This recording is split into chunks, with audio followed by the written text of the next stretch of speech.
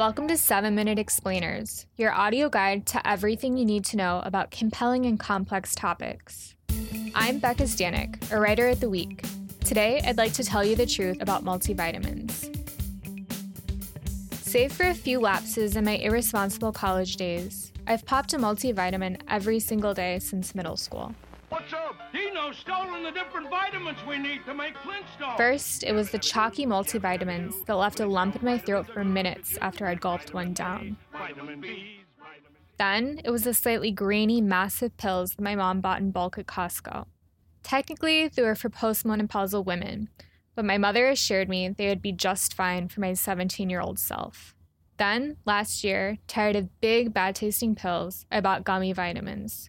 Because who doesn't like noshing on some candy that holds the promise of great health? Flintstones, regular, and plus iron. But now, after decades of dedicated multivitamin use, I've thrown my vitamins away. I'll miss that sugary, fruity taste, but according to my doctor, that's about all I'll be missing. At a recent doctor's appointment, my doctor bluntly informed me that my multivitamins weren't doing a darn thing for me. It's true that taking a daily pill can give you a little bit more of all the most important vitamins. But the thing is, more isn't necessarily better. My doctor explained that very few people actually have vitamin deficiencies. For those who do have a deficiency in, say, vitamin D or vitamin B12, those little grape-shaped gummies, or any multivitamin for that matter, don't pack anywhere near enough of one vitamin to correct that deficiency.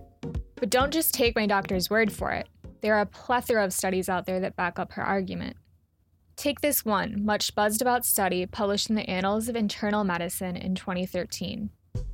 After reviewing 3 trials of multivitamin supplements and 24 trials of single or paired vitamins that included more than 40,000 participants, researchers came to a pretty clear-cut conclusion. Vitamins are ineffective when it comes to reducing the risk of heart disease, cancer, declines of cognitive ability, and premature death. The researchers concluded that there was so much evidence of the inefficacy of vitamins that they advised avoiding these kinds of daily supplements altogether. Other studies have shown that an excess of some vitamins, including vitamins A, K, E, and D, can raise your risk of heart disease and some cancers. That's because these vitamins are fat-soluble, so our bodies have a harder time breaking them down and flushing them out, and a buildup of them in our system can be unhealthy. But that's not the case with other vitamins like C and all the Bs, which dissolve in water. Going down this rabbit hole of research, I was struck by a new question. If there are so many signs pointing to no on multivitamins, why did I think they were so good? And while we're on the subject, why are so many Americans still taking them?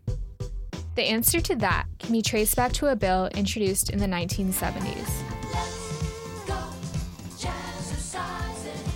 During the health and fitness craze of the 70s, vitamins became something of a fad. A fad essentially started by one man. Scientist Linus Pauling published a book called Vitamin C and the Common Cold in 1970.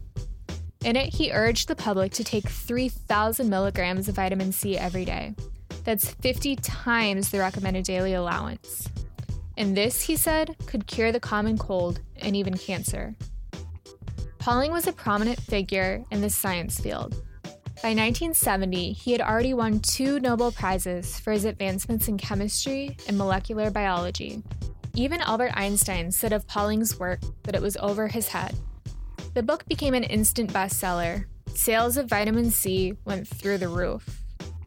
The problem was, Pauling's new theory had little scientific backing, and his sweeping theories troubled the FDA.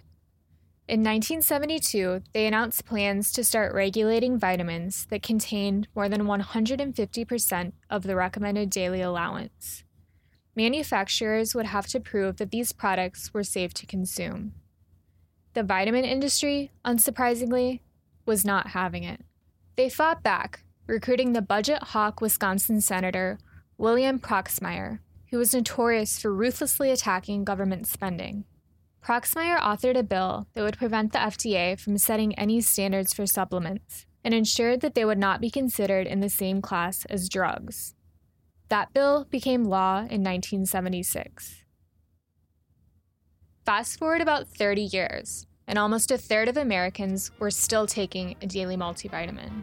It doesn't help that the typical American diet is abysmal, handing vitamin companies marketing ammunition on a veritable silver platter. People search for vitamins A, B, C, and D.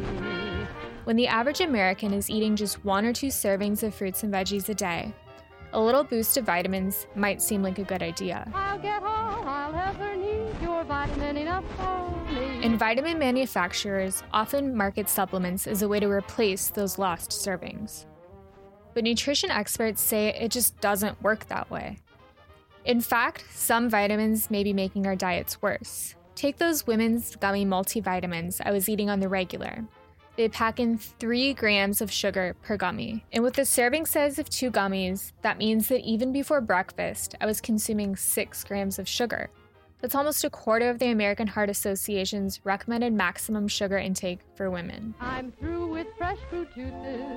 I'd give up carrots. So, while almost a third of Americans are still taking daily multivitamins, Vitamin U. you can count this gal out. And that does it for this episode of 7-Minute Explainers.